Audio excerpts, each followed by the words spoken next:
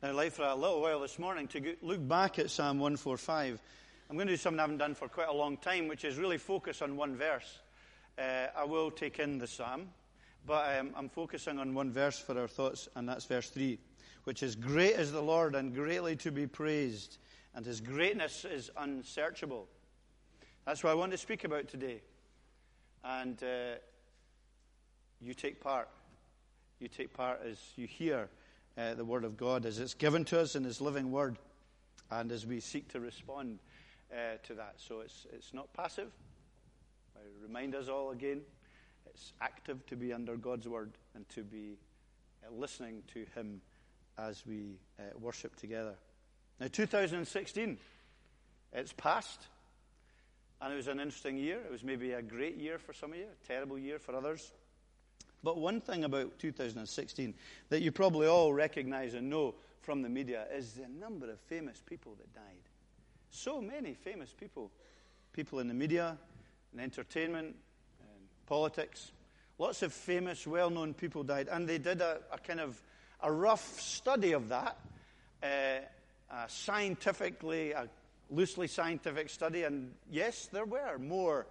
I don't quite know how you work that out. I think they worked out on the basis of pre-prepared obituaries, which doesn't seem very accurate nor scientific. But it does seem to be the case that there were more famous people who died over this last year. And with each one of these deaths, there was a real outpouring of grief. And superlatives were mentioned often about these people and their lives. And often that grief between famous people was played out in public.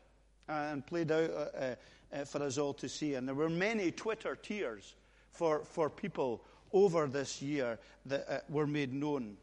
But it's interesting, isn't it, that a great amount of time and effort and words were spent on these people. And their worth is weighed by the media very often. There was little time given to those who died in Syria, or possibly in Istanbul over this last week. Because generally speaking, I'm not condemning this, it's just an observation that generally the measure of greatness that we have is dictated to us and fed to us by the media. And whoever is significant, whoever is important because that's what society and that's what the media have judged to be important. And I think we can safely say that however great people are or however significant they are in lives, the media and society in general would not place God in that category of greatness. The Lord is not great to the vast majority of people we know. Far from that. Whenever he's mentioned in public, the Lord or God or even Jesus, maybe Jesus is slightly different, people will regard him as being for a few psychiatric cases, for a few people who are oddballs, for a few people who are out of touch or who are phobic of someone or something in this world and who need really to be taken aside and dealt with.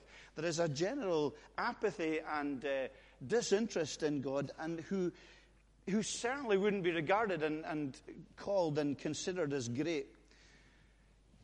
Yet, although that would be the media reaction for God, the reality for us as we look at the world around us, that there are millions of people in this world, and have been over the centuries, for whom the Lord is great. People from every strata of society, of which you are representative here today. Young and old, professional, working class, men and women, all kinds of different people. And your testimony, your life revolves around this confession that for you the Lord is great. The Lord is significant. The Lord is important. The Lord is good. And I hope as we begin the new year and as we look at this passage that you will reassess that in your own life. As you look back on this last week, as you look back on this last year, as we all do that we will consider that question. Well, actually, is he? Is God great for us? Would I grieve more at George Michael's death than I would leaving God out of my life? What is our standard? What do we think of life, and what do we think of God, and what do we think of him in our lives? Is he the one we trust? Is he the one who is first in our lives, or is it all rather, what can I say, ritualistic for us, possibly, or ordinary, and the greatness may have gone for us. So let's look at this passage. Great is the Lord, and greatly to be praised, and his greatness is unsearchable. There's a couple of things, there's many other things, but a couple of things I just want to focus on quickly as we go through this, and then look at some other things. One is we see his greatness in the glory of creation. This psalm speaks about, in verse 6 and 7, they shall speak of the might of your awesome deeds, and will declare your greatness and your goodness and of your righteousness. And it speaks about his works in verse 9 as well. The Lord is good to all, and his mercy is over all he has made. So, over this last number of years, we've been greatly blessed by having David Attenborough telling us about planet Earth. And he's done a great service to the Christian faith and to the knowledge of God by exposing how glorious is creation. And it is awe-inspiring, isn't it, when we watch that? It's tremendous when we see, remarkably with the use of technology, how great this creation is. The power, the magnitude, the creativity, the order, the beauty, the color, the humor, the extravagance, the imagination. Can I say the holy mischief that is unfolded in creation, where we see a character, a God who is revealed in all his glory in ways that we never really think of, in ways that we never consciously, well, I very often don't consciously attribute to God, with just the variety and the magnificence and the size of it. And God who's ever present in that universe, but distinct from it, separate from it, but over it. And as we struggle to measure the greatness of the universe scientifically, we find that there's a God that we trust in, that we believe in, who is over all of that, who is truly great, and we see it in creation. And we see it in our creation, in our characters, in our uniqueness, in the fact that each one of us here are completely unique from the other. We've got a lot in common, got a lot of things that bind us together, but we're unique. No one else is like you. No one else thinks like you, acts like you, interacts like you, communicates like you. We're all absolutely unique and different, with our talents and our desires and our longing for belonging and community and the purpose that we have in our lives, and the gift of every day. As you woke up this morning, the greatness of God is revealed, that you woke up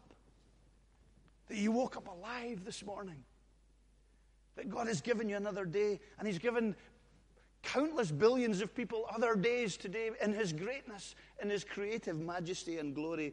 And as the creator, as the one who is sovereign over all things, the one to whom, therefore, he makes clear we are accountable.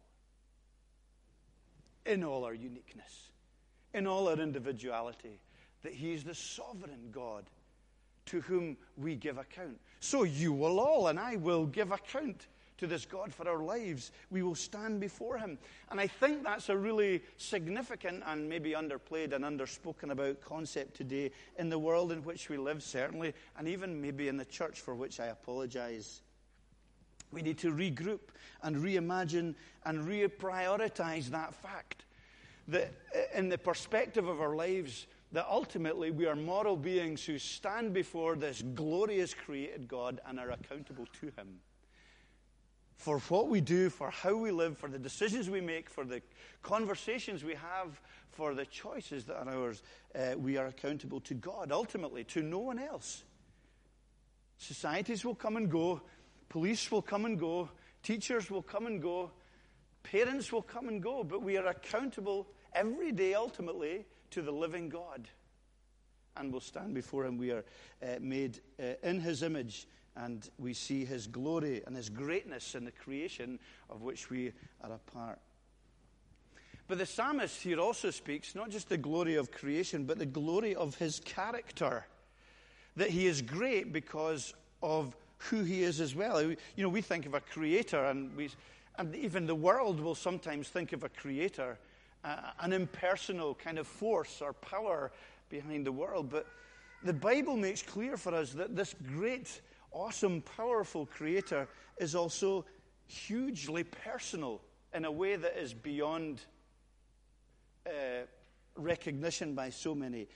He is, as verse 7 tells us, he is a good God and righteous in his character. That is, he is infinitely and unflinchingly, morally good and right and perfect. So as the one to whom we're accountable, he is also the one that is the standard. He is the one by whom we will be judged because of his perfect character. Yet he also goes on, and we love these verses, and we often use a verse, a psalm like this, maybe at funerals or elsewhere, where it speaks about the Lord is gracious, the Lord is merciful, he's slow to anger. This greatness, this amazing created God, and it's shrunk down. His character is shrunk down into words, small sentences that we can understand. He's slow to anger. We get that, don't we? We get that because that makes sense to us. He's abounding in steadfast love. He's good to all. His mercy is over all he's made. Not just to those who, as we'll go on to see, bow the knee, but to everyone. He pours out unmerited favor and goodness on them. He's someone, in verse 13, we're told, who doesn't lie. He keeps his word. The Lord is faithful in all his words and kind in all his works. So what he says, this personal, communicating reality of a being, is communicated here as being great. He provides for. He's gentle. He listens.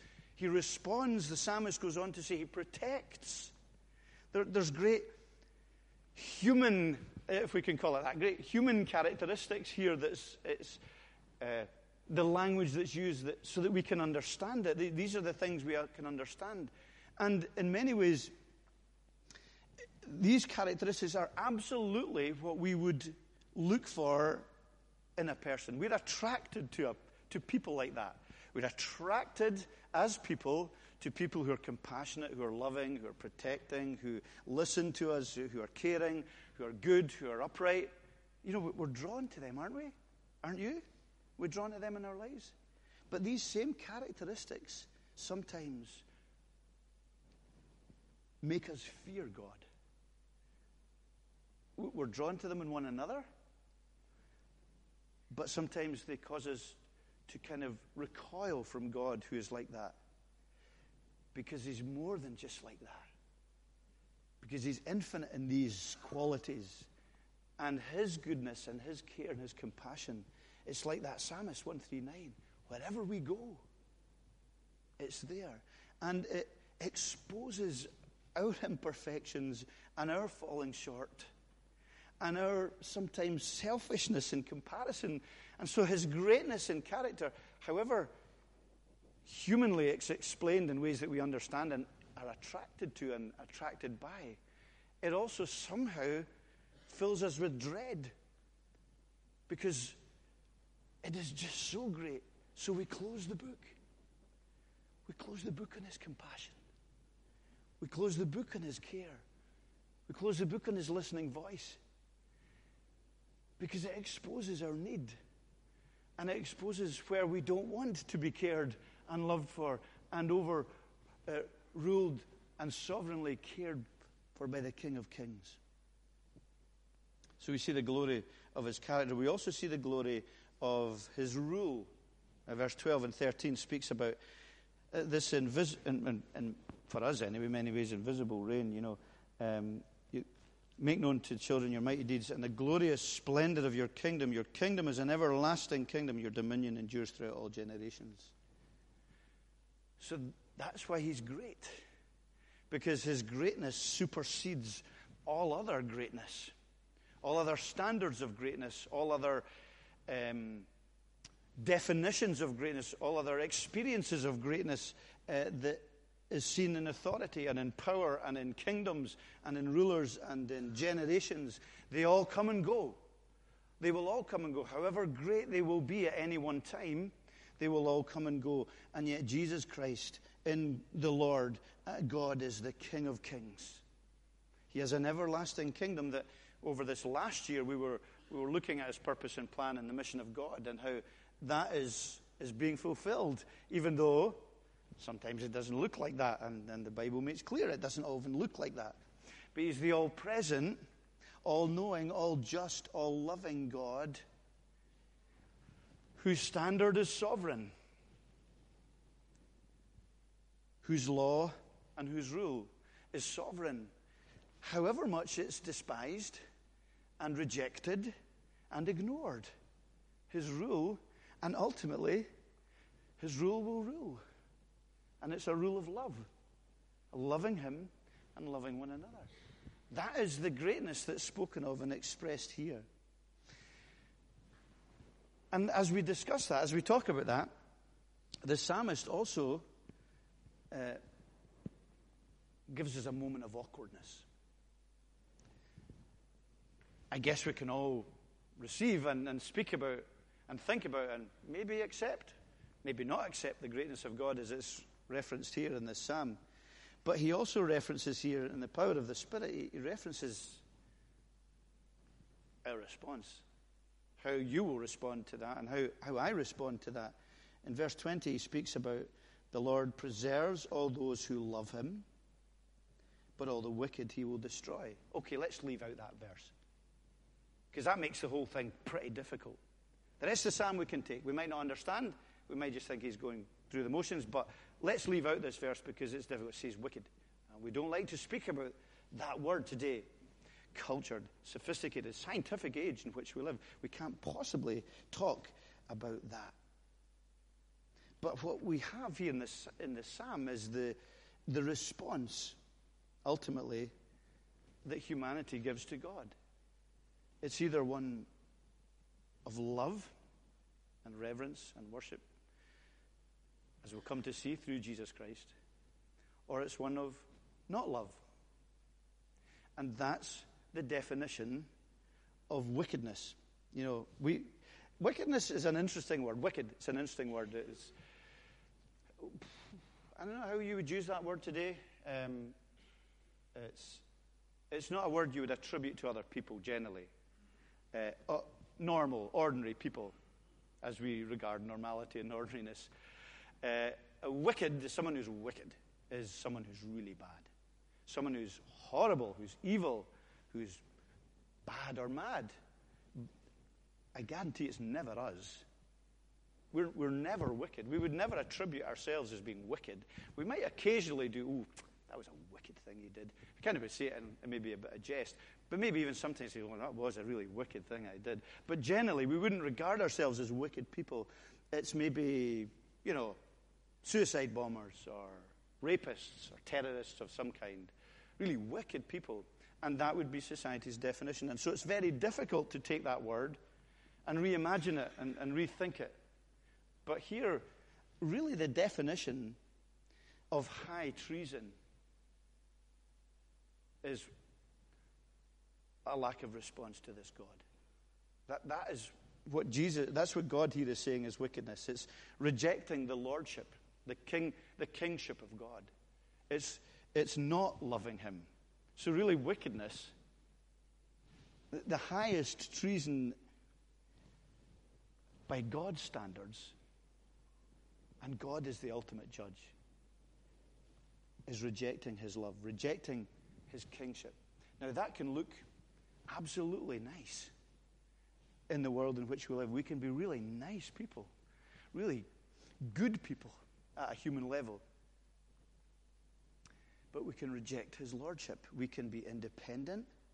We can be unloving to him, prayerless, thankless, self-reliant, and simply not acknowledge his lordship in our lives, his rightful first place. We can be resentful of all that he says he is. And that, God says, is wicked. Because it's the ultimate rejection of ultimate love and of ultimate responsibility to our Creator. Or her response can be one of recognizing the truth, and that sobering truth that by nature the verdict of wickedness lies over us all. by nature. That sinful reality in all of us. It can be laid at all of our feet. There's never a place for self-righteousness or judgmentalism or pious consideration of ourselves as better than other people, because we all need to call on him for rescue. And the psalm speaks about that. It speaks about loving him, calling on him, hearing our cry, and him saving us. And it's that recognition and the response to that of love and service and loving obedience, which the psalmist calls us to. Now, it's a recognition that we've moved from death to life and from destruction to transformation. That's what the invisible truth of the gospel says. That's what we need to consider as we go into this year. And you know the thing is about it? It's beyond our understanding. Great is the Lord and greatly to be praised. His greatness is beyond our understanding. It is unsearchable. And that's it's unfathomable. So we need to go into this year as believers with that perspective in our lives. It's so often the case, isn't it, that we think, really, we understand everything there is to understand about God. We know what there is, and there's nothing really more I can do. And absolutely, I've got him sussed out completely. But that can only be the case if God is our puppet, if God is our slave or our equal or our project or our icon or our pet. He can never be God if we can say we have a grip, we have a grasp on him. We can never live by faith if we can say that everything about God is fathomable, is understandable, is searchable. Because that is not the God we put our trust in. You know, I think one of the dangers of apologetics, and I think apologetics is really important, defending who we are, defending the truth and wrestling with the truth and sharing the truth, is that sometimes we feel we need to have an answer for everything because it's a scientific age. And science has got the answer for everything. But in reality, and I'm not in any way suggesting this is as an excuse for ignorance, far from it. But it's a recognition that if that's the kind of God we have, then it's a God who is toothless and safe, and he's our genie in a bottle. He's the guy that we just pull out of a hat and who does what we want him to do. And isn't that what we say so often? That, you know, if something happens in our lives that we don't like or we struggle with, say, well, that's not the kind of God I believe in. That's not the kind of God that I think. Because we're making a God in our own image so often, one that suits us and one that we can mold. But he's not great. And how is his greatness revealed? How is his unsearchable, unfathomable nature revealed most clearly? That God, in his greatness, enters the womb of Mary. That is the greatness of God. He becomes flesh. Jesus becomes a homeless refugee. No classic education, no wealth, no career. 12 loyal, in inverted commas, question mark, followers died on a criminal's death on the cross. The cross itself is the greatest absurdity that we can ever contemplate. And yet that is God's unfathomable outworking of rescue and love. He's chosen that. You want to argue against that? You want to suggest there's a better way or a different way? Go ahead.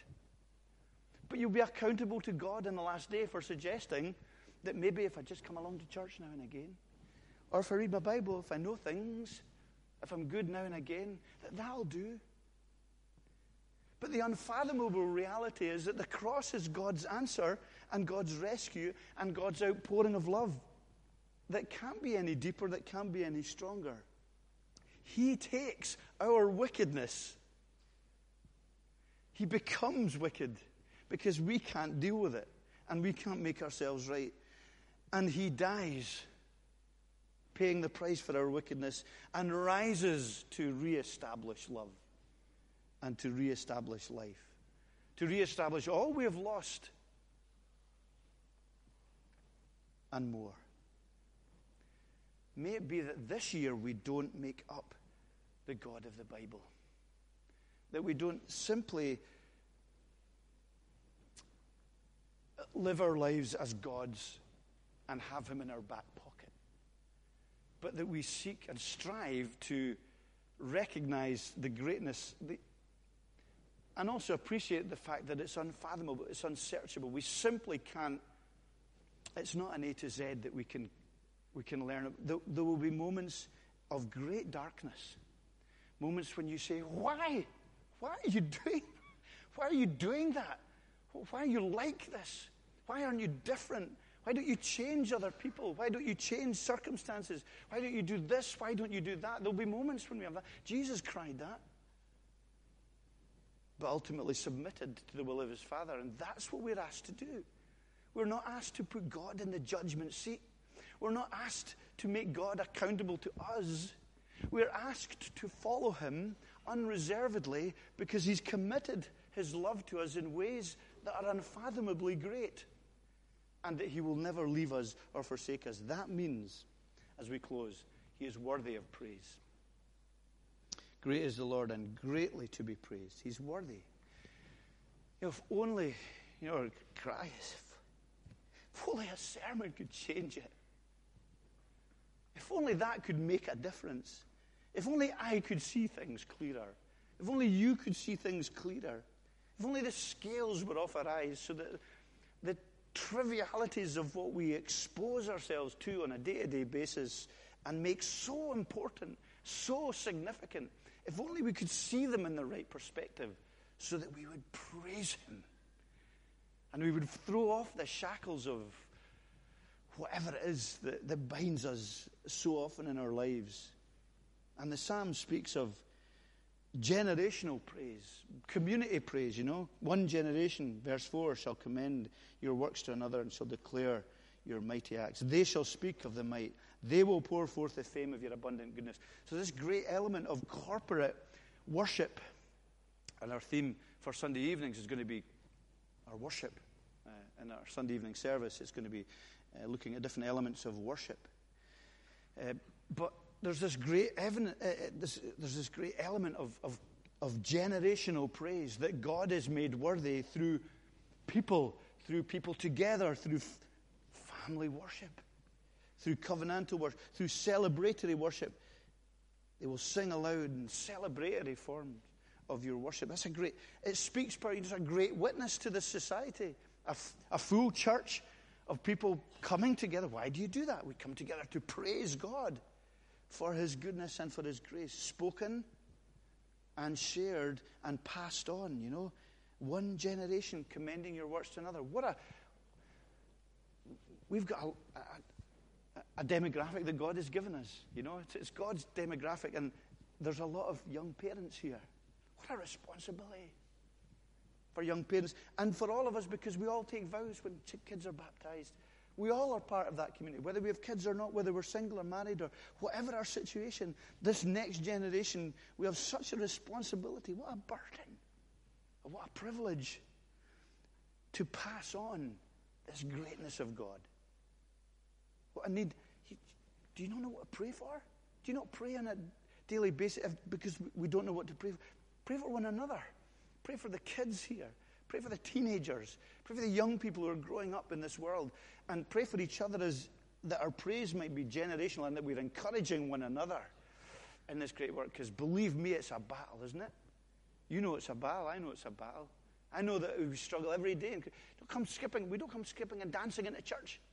If we do, it's usually because we're trying to put on a show. We usually struggle and we battle, and it's difficult for us. And therefore, we need one another. Stop pretending we don't need one another. Let's be honest with one another and rely on one another and together commend the works of God. When did we last speak to one another about Jesus and commend him to one another? Generational, but it's also, of course, personal. Along with the we, along with the generations, along with them all, the psalmist speaks personally. He says, every day I will bless you. And he goes on in verse 5 to say, I will meditate on your wonderful works. And in verse 6 he says, they will speak, I will declare your greatness. So there's this corporate and there's this individual recognition of his worthiness of praise. And that is what you and I must do if we understand the grace of God and understand the greatness of God in our lives, there's this personal responsibility to be meditational. I think that requires, and I don't want to be legalistic, and I strive not to be, but I think it requires reading Him every day. I think it requires us praying to Him every day. Give us this day our daily bread. Cody mentioned it last week.